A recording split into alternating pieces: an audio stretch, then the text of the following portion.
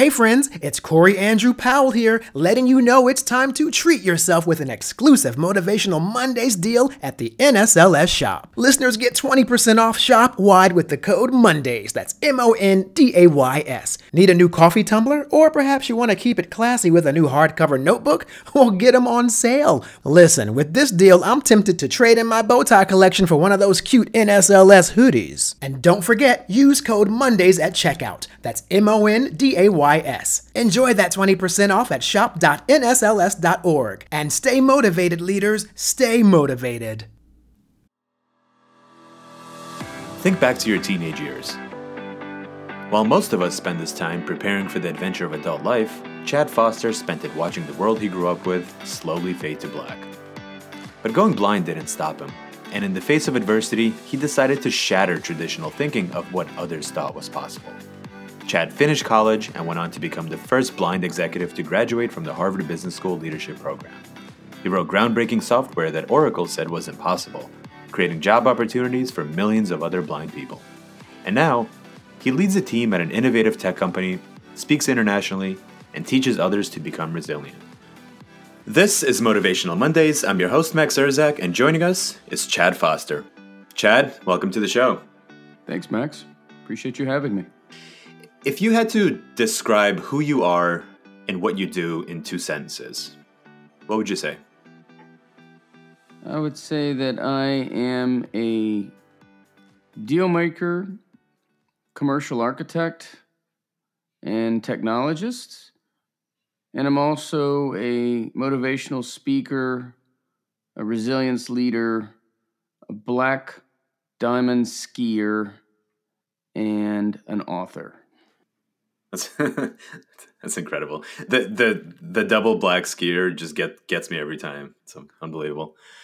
Well, yeah, especially as a blind guy, right? I left blind out, which I guess is a little unusual. You don't find a lot of blind guys who are knowingly and willingly strapping in the bindings and going down some steep terrain. We'll get into that one. For those unfamiliar with your story, you weren't actually born blind.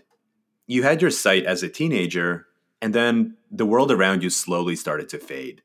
How do you mentally deal with that experience as a teenager, knowing that you were losing control and there was nothing you can do to stop it?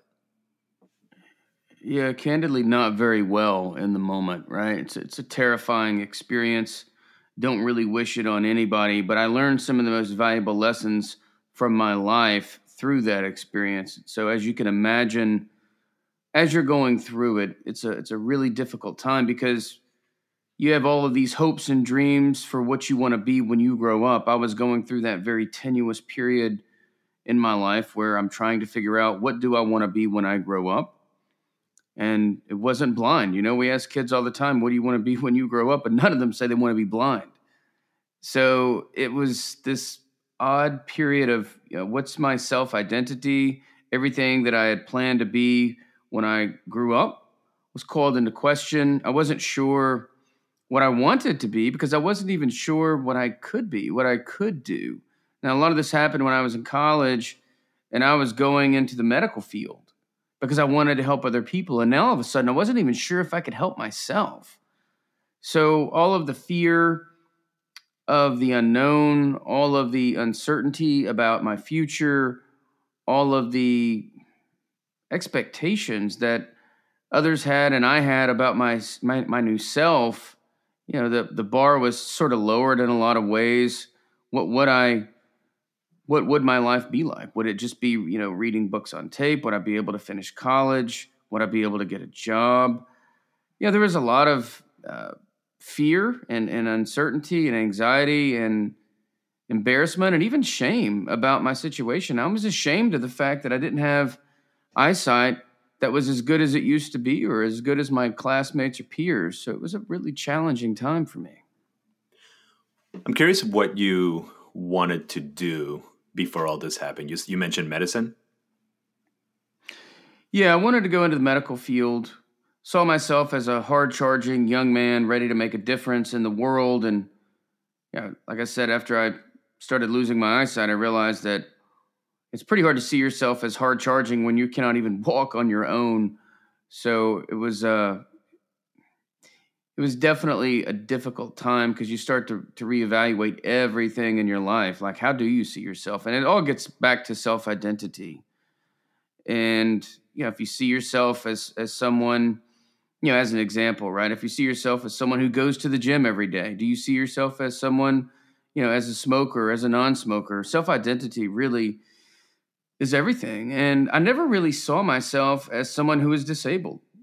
Never really saw myself as someone who is blind, but all of a sudden I was blind. Now, did I allow that to affect the way that I saw myself moving forward as disabled, or, was I going to continue to push for the life that I wanted as opposed to some of the things that were being offered to me, like these opportunities or legitimate reasons for mediocrity or failure? And that's it's a big part of what I talk about in my book, a big part of what I talk about when I'm on stage giving a motivational presentation or teaching a resilience workshop. It's figuring out, what are your standards for you? While losing your sight is uniquely terrifying, each one of us has something that scares us. What's your advice for people to power through their fears and take control of the situation? None of us are immune to fear. Courage is not the absence of fear. It's doing something despite the presence of fear. So everyone faces fears. We all have fears. Not having fear is just not possible, right? We all have fears. And the key to success, the key to growth, the key to expanding your comfort zone is having the courage to just step through the fear. And so for me, what I like to do is I like to think about, what are my fears and what are those counter fears? So I'll give you a quick story. When I accepted my first job out of college, I realized that I was going to have to learn to move to Atlanta and then learn how to use the bus and transit system without being able to see. And I was accepting a job in the consulting space. It was going to be traveling 75% of the time with a top consulting company. And I had just gone blind a little less than 2 years before that. It was just me and my guide dog. And as I started to think about all the things I would have to learn, learning a new city, learning how to get my groceries, learning how to get to and from my apartment, get my clothes laundered, stuff that a lot of people take for granted, just being able to find my apartment building because I couldn't see and I didn't know the area, getting to and from the office, traveling all over the country, navigating the airports and hotels and office buildings, and in addition, learning a new job. I was taking on a technology job and I was a business administration major. And so all of those things started to weigh on me, and I started to get absolutely terrified about the fear of all of these challenges. Was I able to do it? Was I capable? And the thing that I kept coming back to is a little bit of a mental exercise where I fast forward in my life 30, 40, 50 years, and I look back and what am I going to be able to live with? What fear am I going to allow to dominate my decision making? Because when there are fears, there are always counter fears. So this was the fear of failure. I could fail at this new job. I could fail at this new city. But is it better to take the chance on failing at that or to not even know what's possible unless you try? And that's the fear that scared me the most, not knowing what was possible unless I tried. So I chose to step through that fear. I was absolutely terrified, almost paralyzed with fear, but I couldn't let that control my decision making. To say that you've had to overcome a challenge is an understatement. You took something that could have been crippling and said, no, I won't be a victim, and instead became an inspiration for millions of people. As a leader, how do you teach this overcomer mindset to others on your team? Well, it starts with defining our own expectations for ourselves and not letting other people define our vision of our future. So for me, I could have chosen to accept the expectations placed upon me by society, and then some of that is, well, okay, you went blind and maybe you'll be content with reading books on tape or whatever the case may be. You have to define your own vision for your future. I had to figure out what I could live with. What were my standards? What was I willing to accept? And what was I unwilling to tolerate?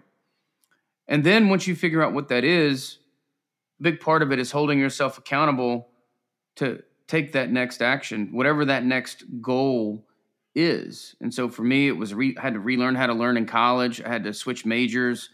Turned out I was a better blind student than sighted student. I made the straight A's, made the dean's list, ended up going on to work for a top consulting firm. And so you have to hold yourself accountable regardless of your circumstances. A lot of us can find legitimate reasons to fail, but they don't serve us. Legitimate reasons to fail, although they may comfort us in the moment, they don't take us any closer to our goals. I can find a legitimate reason to fail, and so can you. So can all of your listeners. We can all find legitimate reasons to fail, but they're not carrying us to where we want to be.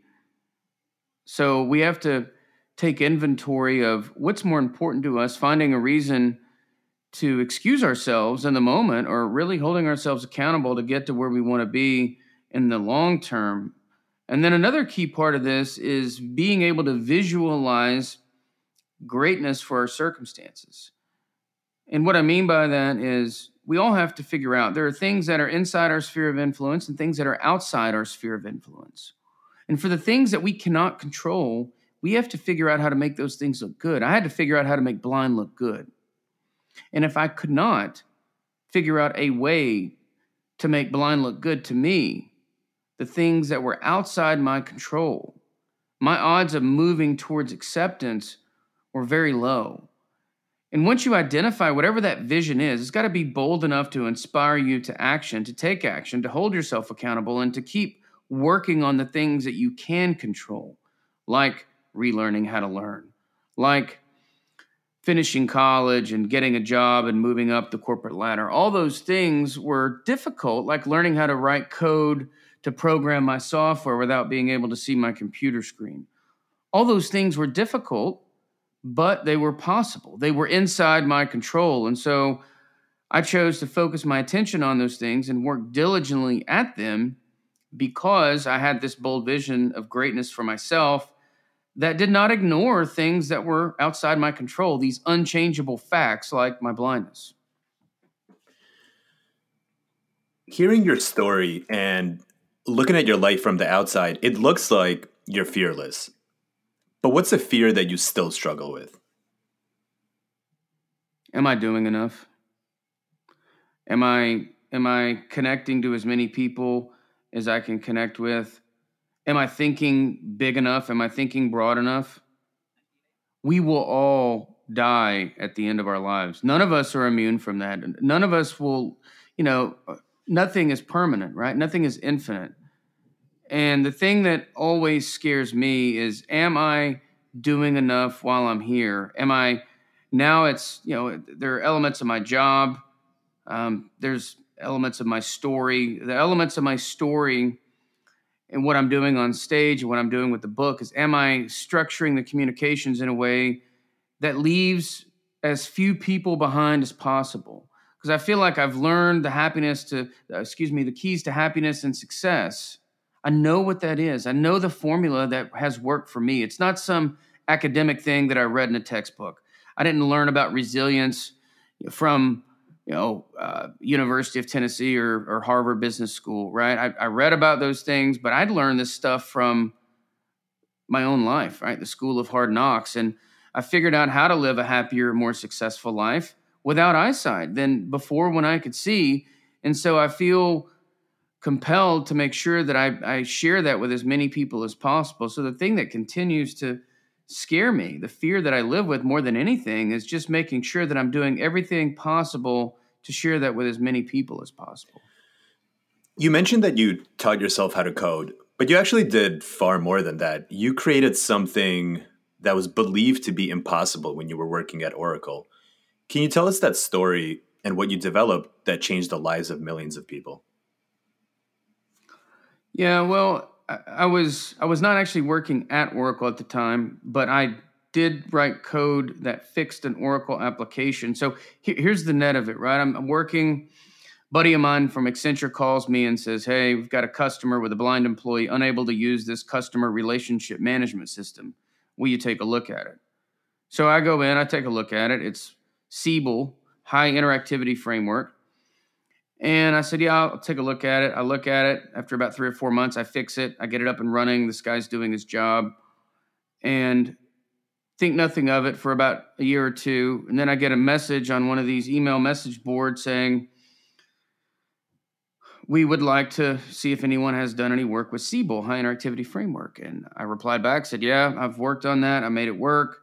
This large bank in Canada replies to me privately and says, well, Oracle tells us that's not possible. I said, well, I've done it. So we hop on a phone call. It's me and this prospective customer, the Oracle technical account manager, and my former client. I brought my former client along with a user who was using it, and they were blown away. They thought it couldn't be done. You couldn't make this system interoperate for this individual who couldn't see. And I, let my former client take the mic, and he explained to them that he'd been doing his job for the last 2 years with the code that I'd written. So that obviously from that point forward, Oracle started sending business my way. So I guess in that case, ignorance was helpful because I didn't know that it was supposed to be impossible. That's so cool. College students frequently struggle with self-limiting beliefs. Where they could see possibilities, they often see obstacles. But you say that people need to learn to tell themselves the right stories. How can we switch the story that we tell ourselves? Where do we begin? This is probably the most fundamental concept that I talk about in Blind Ambition. It's the most fundamental concept that I talk about on stage and in resilience workshops. It's the most important thing in all of our lives. The stories we tell ourselves will either limit us or propel us towards our goals. If you're telling yourself a story of poor me, that's who you're going to be. If you're telling yourself a story of I've got this and I'm going to make this situation look good, then that's who you're going to be. We all will become the stories that we tell ourselves. Now, look at my situation. I went blind in my late teens, early 20s, and I could have told myself that I'm blind because I have bad luck. That's one story that I could choose to tell myself. Another story would be I went blind because I'm one of the few people on this planet with the strength and the toughness to overcome it and help other people with it. Now, technically, both of those stories are correct. One story frames me up as a victim. I have bad luck. The other story frames me up and frames up my situation as a strength. I went blind because I'm strong enough to deal with it and overcome it and help other people with it. It takes my struggle, my blindness, and reframes it into a strength. So the stories we tell ourselves, and it's called, if you look it up, it's called cognitive reframing. It's the very foundation for resilience. The meaning we attach to our events are far more important than the facts alone. The way we choose to tell the stories to ourselves, the inner dialogue that we have, will determine whether we're going to be a victim who stays trapped or a visionary who bounces back. One of the fascinating things that I learned about you is that even as a blind man, you still ski Black Diamond Mountains. And for those of you who don't know, Black Diamonds are very steep hills and can feel like a vertical drop when you're flying down. While learning to ski, I imagine that you've fallen a lot. How do you keep pushing yourself to live outside of your comfort zone? Well, if there's one thing you need as a skier, but especially a blind skier, it's a really good helmet because you do fall a lot. You hit a lot of stuff. You can't be scared of falling, right? And I'll say that whether you're skiing or in your academic world or in your professional world, if you're not failing from time to time, you're not aiming high enough. You should be falling. You should be failing because that tells me that you're flirting with the edge of your control. Now, with skiing, I've sort of learned that I love being on my edge. And I know that on my edge and on skis it's very similar to life in general. So, growing up, I've lived a lot of my life outside of my comfort zone, not knowing the limitations of my eyesight as a youth, going blind, That was pretty uncomfortable, going blind. Then getting a guide dog and walking into my university classes with a 100-pound German Shepherd, and then walking in the job interviews with a German Shepherd, and all the expectations and preconceived notions that people have about a blind person. Then traveling the country, going into conference rooms, airports with a German Shepherd. Then eventually flying all over the world, going to China, Singapore, Japan, Korea, where you can't read the signage, you can't speak the language, and you have a guide dog, which is extremely uncommon in certain cultures. Those were all really uncomfortable. And then, deciding that I'm going to get up and do my 5 a.m. workout, regardless of the fact that I don't know my way around this hotel. I don't know the language. I can't really communicate with people, but I'm still trying to find my way to my machine for a 5 a.m. workout. All those things are outside my comfort zone. But they condition me to get used to get comfortable with discomfort. And that's a really important thing, because once we start getting familiar with the feeling of discomfort, it becomes kind of normal. And then all of a sudden we look for ways to expand our comfort zone, which is really important, because if you're not getting outside of your comfort zone, you're not growing. Life begins outside of our comfort zones. And for me, skiing provides lots of opportunities for that. Now, I started off on the magic carpet and the bunny slopes and all of that. I went to learn how to ski at the young age of 38 years old. There was a lot of falling, and first year I went, I separated my shoulder. Wife wasn't happy when I called about that one. Got a little story about that didn't go over so well, but decided I was going to keep doing it because I loved the feeling of independence and freedom and autonomy, because I wasn't tethered to a cane or to a guide dog or anything. But one of the things I really loved is that I could continue to expand my skill and my comfort zone. And as I did that, I found that, I got more fulfillment and enjoyment than I ever thought possible. If you're not getting outside of your comfort zone, then you're not growing. If you're not growing, then you're slowly dying, right? And so you have to figure out a way to keep pushing yourself to grow. Fortunately, downhill skiing for me is an excellent opportunity to do all of that. We can talk about disadvantages that come with losing your sight and really having one of your core senses taken away. But I'm curious if you actually feel like you have any unique advantages. Yeah, I think I have several advantages. Honestly, I think the first one that leaps to mind is while we're on the topic of skiing, is the fact that I'm blind. Skiing. A lot of people, they'll look at a black or a double black and go, oh, holy smokes, there's no way I'm skiing that. It's terrifying. That doesn't bother me at all, right? I'm not the least bit intimidated by the terrain, which, we were out a couple of years ago on Sir Kedwall in Snowmass, Colorado.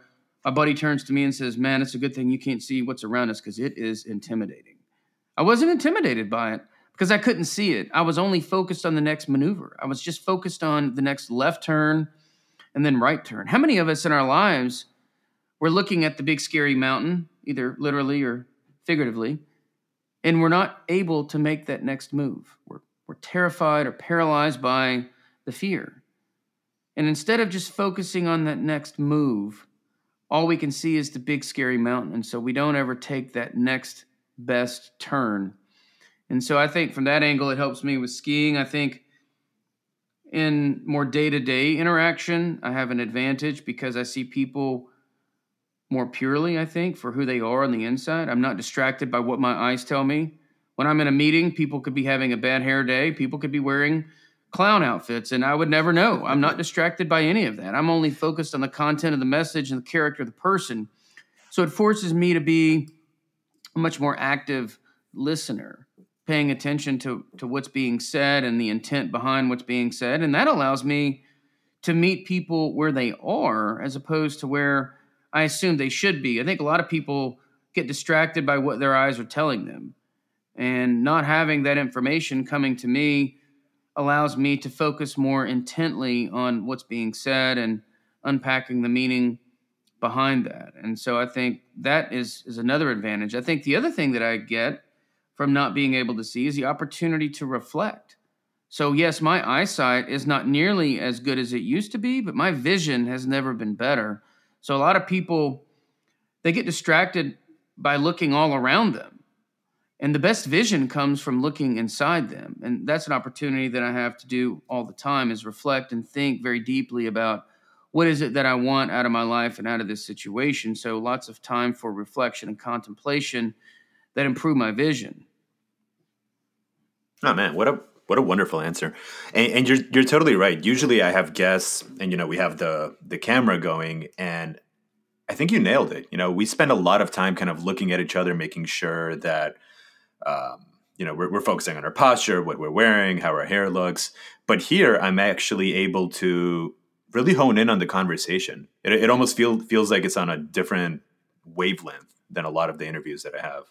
It's cool. Yeah, a lot of people get distracted by that. And when I was in college, I remember hearing 70% of 80% of what we learned was visually. So that tells you how much of our brain it ties up. Think about how much capacity you could free up if you didn't have to do that. And I've read where a lot of people, famous innovators and entrepreneurs, they'll take just quiet time in a room, no lights, so that they can think and reimagine and really contemplate what it is the answer to the problem is. So in a lot of regards, obviously we would all like our, I'm not going to sit here and tell you that I wouldn't like to be able to see again. Sure. But in some ways, it can actually hinder us from really thinking three-dimensionally about the problem at hand. Yeah, definitely. You have this new book that just came out titled Blind Ambition: How to Go from Victim to Visionary. What's the number one lesson you want people to walk away with after they read it?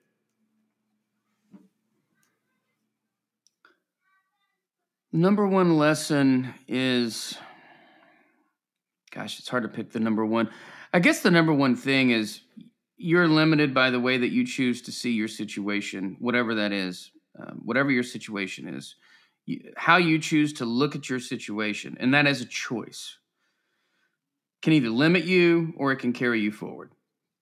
I chose to look at my blindness initially as a burden, but now I've found out that it's actually been a blessing.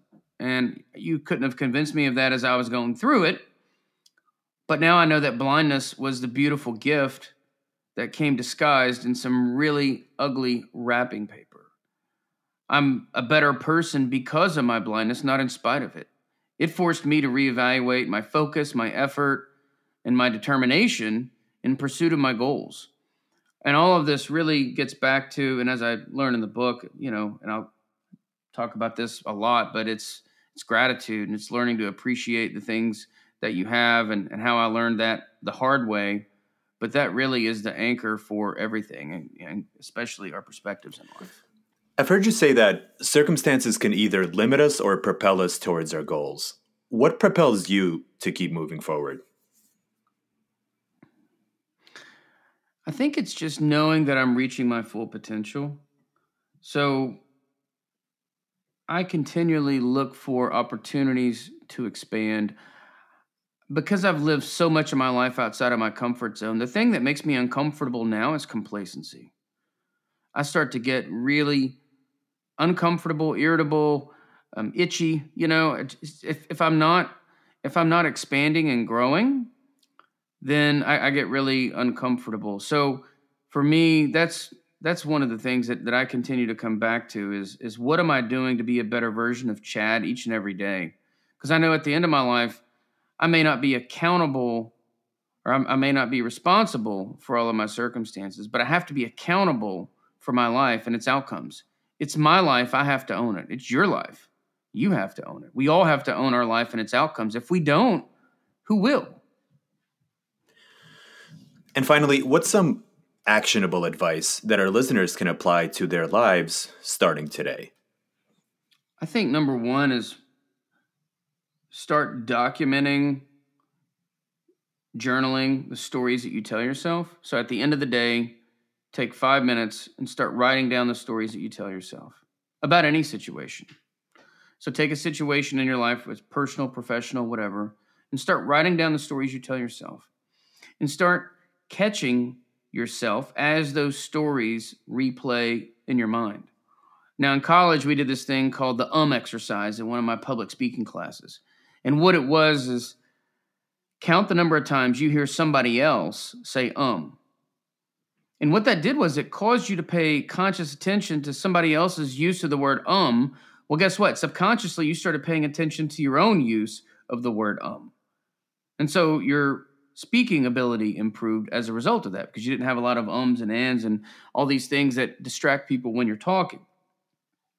Well, the more you can bring your conscious attention to the stories that you're telling yourself by journaling, the more you can start to change the narrative of those stories and start moving from the negative stories to the positive stories. Now, we all have negative stories that replay in our minds. I have those. You have those. Every human on the planet has those. The key is, which ones are we going to give airtime to? Are we going to give airtime to the negative stories or the positive stories? We have to be very focused and intentional about ensuring the stories that get all the airtime are the stories that are the positive stories that take us to our goals, because at the end of our lives, all of us will become the stories that we tell ourselves. Chad, it's been truly rewarding hearing your story. Thank you for helping us see the world through a different lens, and for showing us that our own circumstances can either limit us or propel us, but the choice is ours. Yeah, absolutely. Thank you for having me, Max. And thank you everyone for listening. I encourage all of you to order Chad's new book, Blind Ambition: How to Go from Victim to Visionary. Just follow the link in the description below. We'll see you all next time on Motivational Mondays.